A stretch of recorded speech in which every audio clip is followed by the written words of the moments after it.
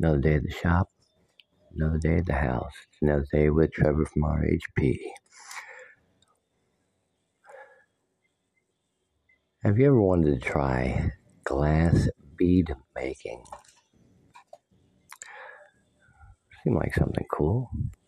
I know I remember from my childhood this place called K-Pop Tree Inn down in Lauderdale. And there was this place in there, and they had a guy doing little glass figurines. That was the neatest thing. So when you go on Amazon, you got glass bead making supplies. And hey, I think I'm going to try that.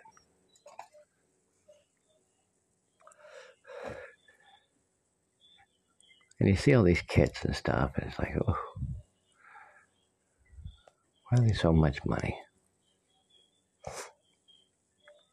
So instead of buying the kits, I just bought a pack of mandrels, some of that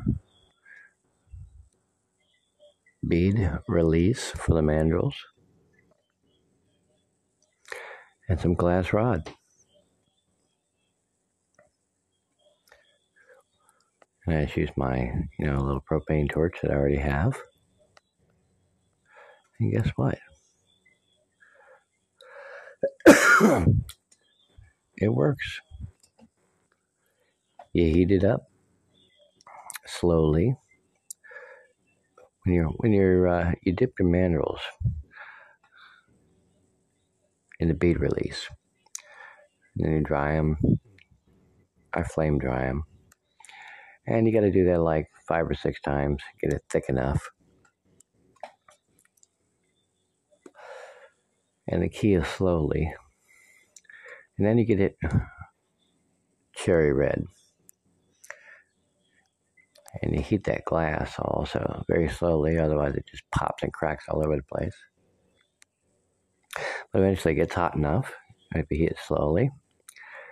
And you apply it right to the mandrel where the bead release is, cherry red right there. And it starts sticking to it. You start rolling it on there. Start building it up. And you grab a different one. Add a little different color in there. Okay. And you grab another one. And you add that one in there. And you got to keep it hot the whole time. And you just keep building it up. And that's about where I'm at right now. It's just kind of basic, slapping some glass on a stainless rod with some bead release. And I'm able to, when it's all done, let it cool, pull the beads off. I would call that a success. But the next thing I have to do is try to grow them a little bit bigger and see if I can get the colors to stand out more. But so far, I'm kind of liking it. That's a pretty neat thing, melting glass onto a rod. It's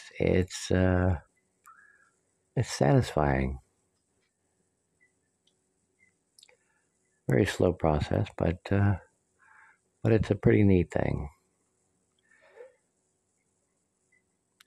So we'll see what kind of creations I can make. And it's been another day with Trevor from RHP. Have a good one.